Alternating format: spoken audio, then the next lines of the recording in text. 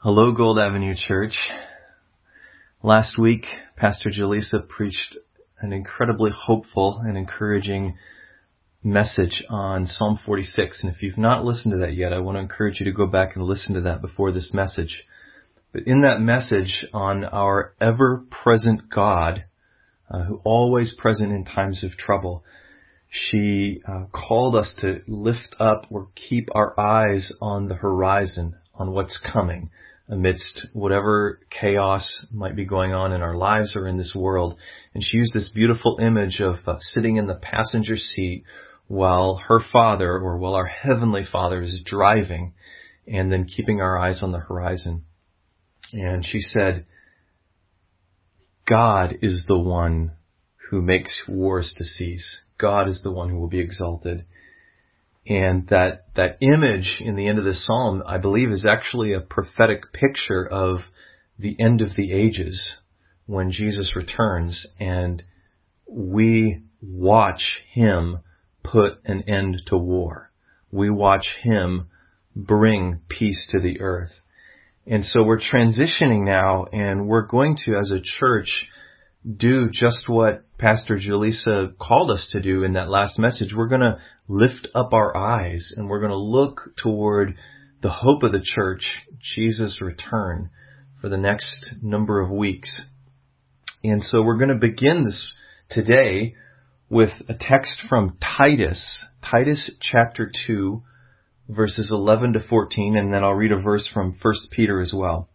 But turn with me to Titus 2, starting at verse 11. Paul's writing to Titus, who's been left by him to oversee the churches on the island of Crete. He's giving instructions for what to teach the church, how to organize the church. And in the middle of those instructions, Paul says this to Titus. For the grace of God that brings salvation has appeared to all people. It teaches us to say no to ungodliness and worldly passions, and to live self-controlled, upright, and godly lives in this present age, while we wait for the blessed hope, the glorious appearing of our great God and Savior, Jesus Christ, who gave himself for us to redeem us from all wickedness and to purify for himself a people that are his very own, eager to do what is good. And then from 1 Peter 1:13, Peter says, set your hope fully on the grace to be given you when Jesus Christ is revealed. Let's pause and pray a moment before I bring the message. Lord, we thank you for your word. We thank you that your word is founded in your character, which is eternal and unchanging. That you will bring every word you've caused to be written to pass. And we thank you that you love and care for us enough to not only promise us your presence with us in this age, to not only promise us your return, but to speak to us in detail about your return and about what it will bring. Lord, we pray that as we begin this journey of lifting up our eyes to your return and examining Scripture, that you would breathe on our hearts and minds and fill them with holy hope and longing for that day, that blessed hope. We love you, Lord, and we pray this in your precious name. Amen. Well, friends, I want to begin with a story from one of my favorite books. It's called The Journey of Desire by John Eldredge. And in The Journey of Desire, Eldredge tells the story of God thwarting his yearly fly fishing trip 5 years in a row. Eldredge describes this yearly pilgrimage as a time of consummate pleasure, a banquet of beauty with deep friendship and adventure, before it all began to unravel. First, on a trip on the incredible Frying Pan River in Colorado, it's washed out by a rainstorm turned snowstorm that lasts the entire trip. Next year, he plans a trip for July to eliminate all possibilities of snow, only to receive a call the night before his trip that severe thunderstorms have created mudslides and the fishing's impossible. Well, not about to be thwarted so easily, Eldridge grabs his phone book and dials the number of another guide who can take them on a different river, only to arrive the next morning and be told, "It's the strangest thing, but they opened the dam last night and the river's flooded. Sorry." The following year, it's a drought. The year after that, one of the best fishing spots in the entire U.S. simply yields nothing for them, like the fish have vanished. In year 5, Eldridge is scheduled to speak in Oregon, close to where he'd spent much of his time in his childhood, and he manages to have a friend arrange access for him on a private stretch of the Deschutes River.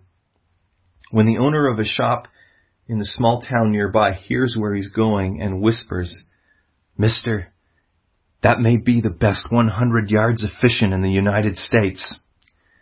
And then the owner of the ranch informs him that no one has fished there for 6 months.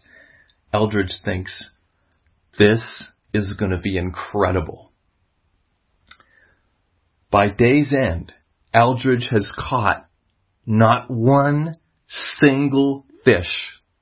And the ranch owner, Bill, looks at him apologetically and says, "I don't know what's happening. People come from all over the world to fish this ranch. I've never had a day like this, ever." But Eldridge knew God was thwarting him. He just didn't understand why. Even saying to God, "Lord, I'm serving you faithfully. Why won't you let me have this little pleasure?" Well, the next day he'd get his answer. As he drove down back roads in central Oregon with windows down, looking at ranches and daydreaming of having his own place, drinking in the beauty and solitude, the warmth of the sun and the sight of horses grazing in the fields, suddenly a thought bubbled up and out of his heart. I really could be happy here without God. And in an instant, it all made sense. God was thwarting him in order to show him the deepest desire of his heart. And it wasn't God. Eldridge was trying to make his own little version of heaven on earth. He'd allowed really good and beautiful things to shift from the place of good gifts to deepest desires. Things that he hopes and longs for even more than the appearing of Jesus Christ. Set your hope fully on the grace to be given you when Jesus Christ is revealed, says Peter to the churches of Asia Minor. Live self-controlled, upright, and godly lives in this present age while we wait for the blessed hope, the glorious appearing of our great God and Savior, Jesus Christ, says Paul to Titus and the churches on the island of Crete. Set your hope fully. Wait for the blessed hope. Well, friends, we can only hope for what we actually desire. We can only hope for what we actually desire.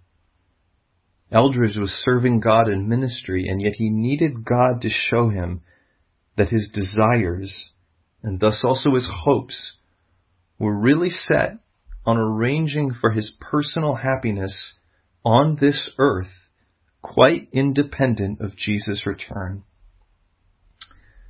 So when Paul urges Titus and all with him to say no to ungodliness and worldly passions, and to live self-controlled, upright, and godly lives as they wait for the blessed hope of Jesus appearing, he's not merely telling them to say no to a list of sinful things, though he is certainly doing that. Paul's attempting to shift their entire paradigm of thinking and living from one of trying to arrange for their own happiness and all the old sinful ways they used to do that, to one of now longing for the only thing which can and will satisfy all of our desires, the glorious appearing of our great God and Savior, Jesus Christ. Because it's Jesus appearing, and all that Scripture prophesies will come with it. The separation of the wicked and the righteous, God's judgment, God's cleansing of the earth from evil, His wiping away of tears, of mourning, of suffering, and His ushering in a new creation that will bring about, in Scripture's words, the renewal of all things. Only this renewal will fully satisfy. Anything less than this, as our highest true desire, is idolatry. And yet the problem is, it's really difficult to sustain this kind of desire and longing. And it's oh so easy, like Eldridge, to allow substitutes, even good things, to usurp the place of this hope. So friends, how do we know when our cravings for more of the outdoors, or more time with our friends, or for the perfectly decorated living space are usurping our longing for Jesus' return? How can we truly discern when the weight of our happiness and fulfillment seem to rest on how our children are doing, on whether we're noticed and appreciated at work, whether the politician or party we support gets elected, whether our Facebook post is viewed and liked, whether we make the team, get the part, find the spouse, have the child? How can we truly know if any of our hopes and our desires are carrying more weight than our desire and our hope for Jesus' return? Friends, to be human is to live with longing and desire. It is, as the writer of Ecclesiastes says, to have eternity, or to have eternal things set in our hearts. Paul Tripp says it this way: deep in the heart of every human being who has ever lived has been the longing for paradise. We all desire for things to be the way the Creator intended them to be. And these desires are holy. They're God-given. They are whispers of a time that was and of one to come. And so to squash these desires is not only not a possibility for a Christian, it's not an option. Christians must be people who live full of desire and of holy longing. And yet, to live with our deepest desires for connection, for adventure, for beauty, for purpose, for health, all partially unfulfilled, sometimes mostly unfulfilled, is wretchedly painful. We aren't made for the heartache of unfulfilled desires. And yet, the uncomfortable reality is that our deepest desires don't stand the chance of being fully fulfilled this side of Jesus' return. And so the big question for us, really the main question here, is whether we'll come to terms with our dilemma, whether we, like Eldridge, will allow ourselves to face and answer this question: will life ever be what I so deeply want it to be in a way that cannot be lost? Will life ever be what I so deeply want it to be in a way that cannot be lost?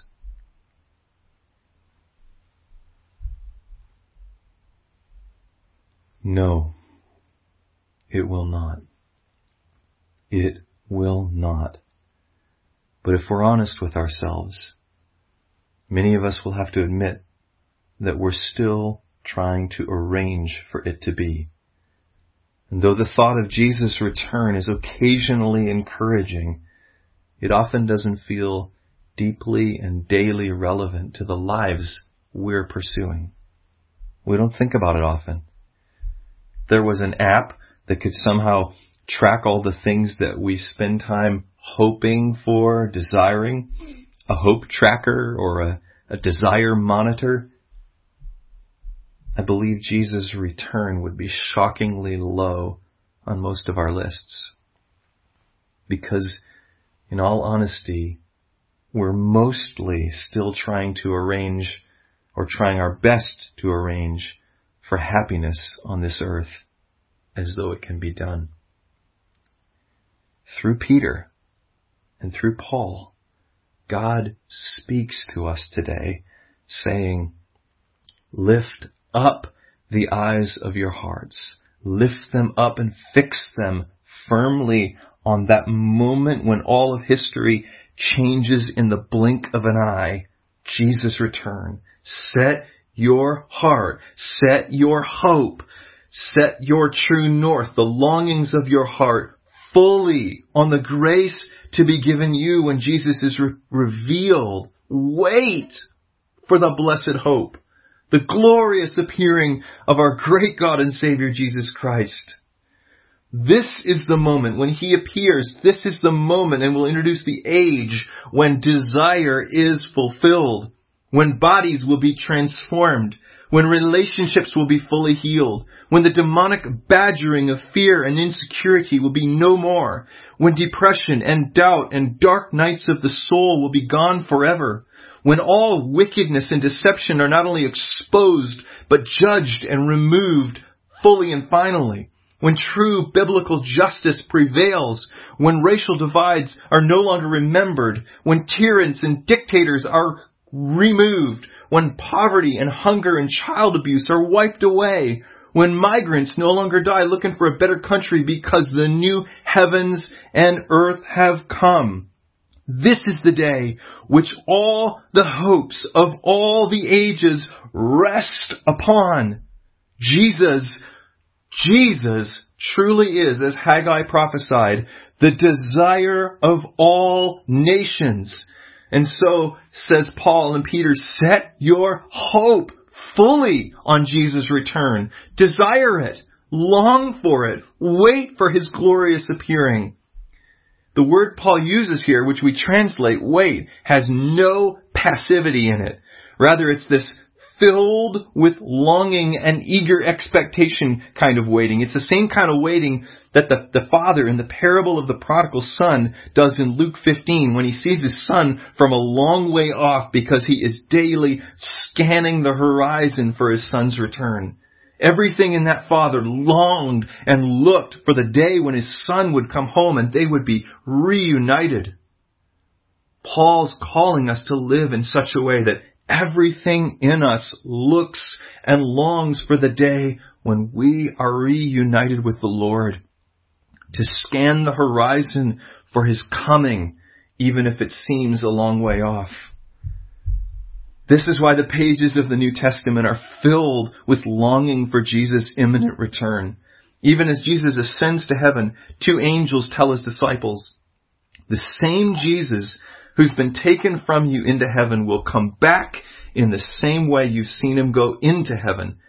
And only 2 chapters later, we find Peter preaching, repent then and turn to God so that your sins may be wiped out, that times of refreshing may come from the Lord, and that He may send the Messiah, the Christ who's been appointed for you, even Jesus. He must remain in heaven until the time comes for God to restore everything, as He promised long ago through His holy prophets.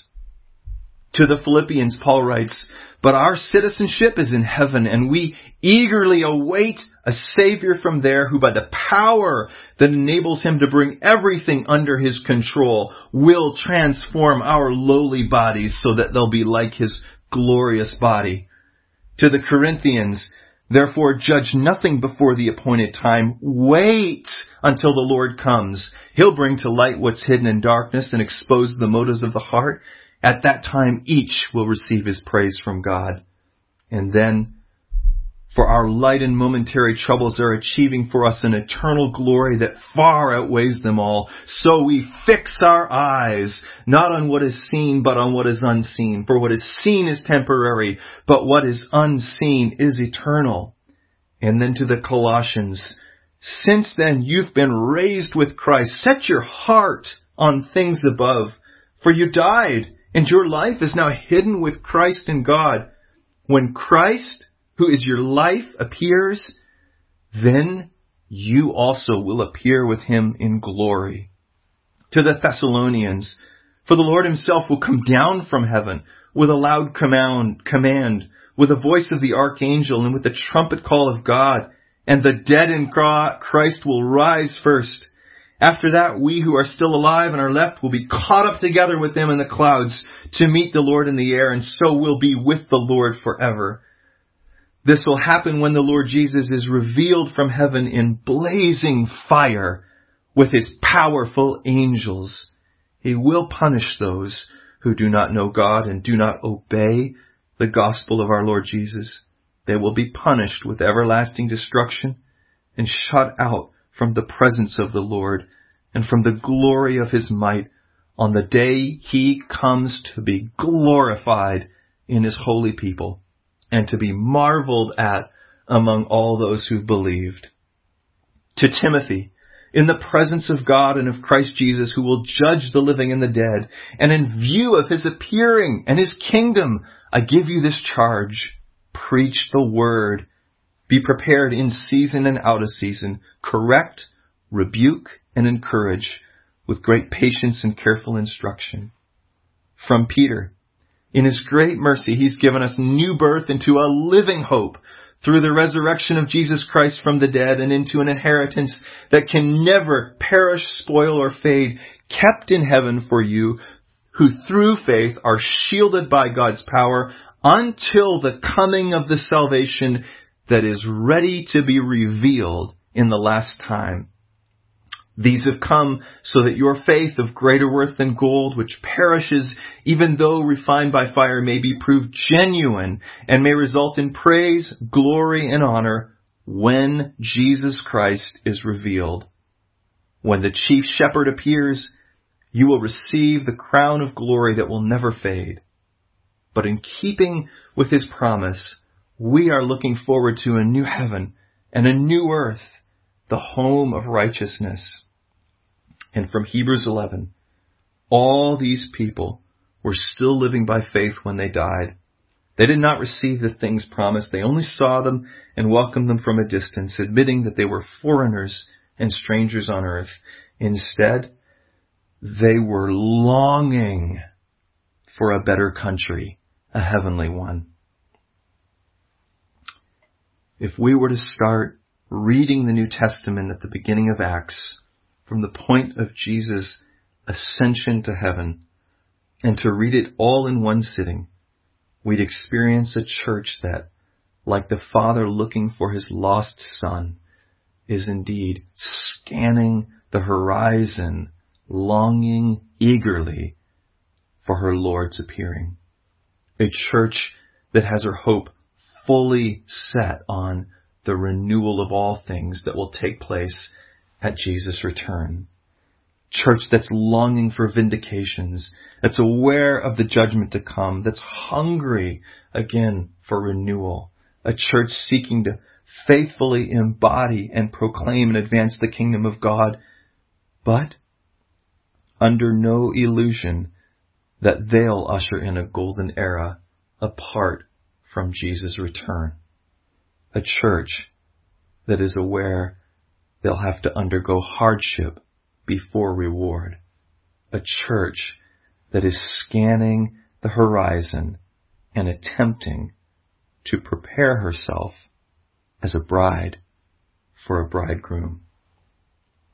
And so we too, church family, are going to spend the next 7 or so weeks lifting up our heads, listening to what the scriptures say about what will precede Jesus' return, and how Jesus himself instructs us to prepare for his return. But for today, we want to end here and let these questions linger. We want to ask the Holy Spirit to work in our hearts around each of them. Am I attempting to make my own little versions of heaven on earth, to arrange for my happiness in such a way that lesser desires have grown greater than my desire for Jesus' return? Am I allowing good gifts to shift into the place of deepest desires?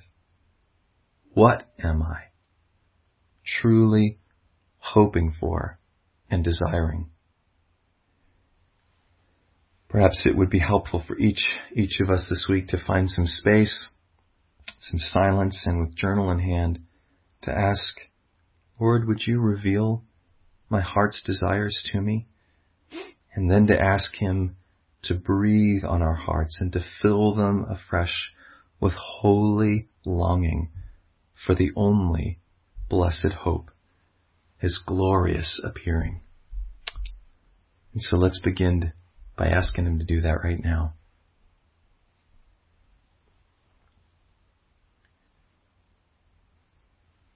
Lord, we love you. And we thank you even now for lifting up our eyes again to the hope of your glorious return.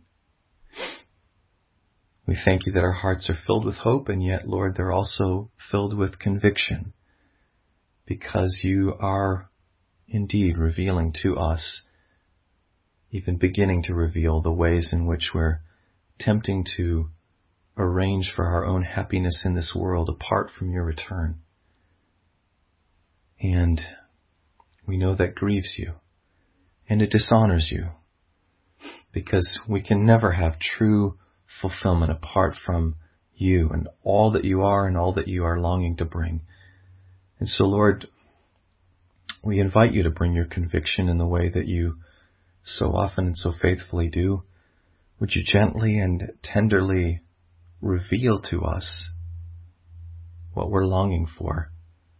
And would you replace these lesser longings with joyful, holy, zealous, full longing for your return? And we, Lord, right now, just lift up our voices with the church, the Spirit and the bride at the end of Revelation, and say, come, Lord Jesus, come, come, come. We love you, Lord. Amen.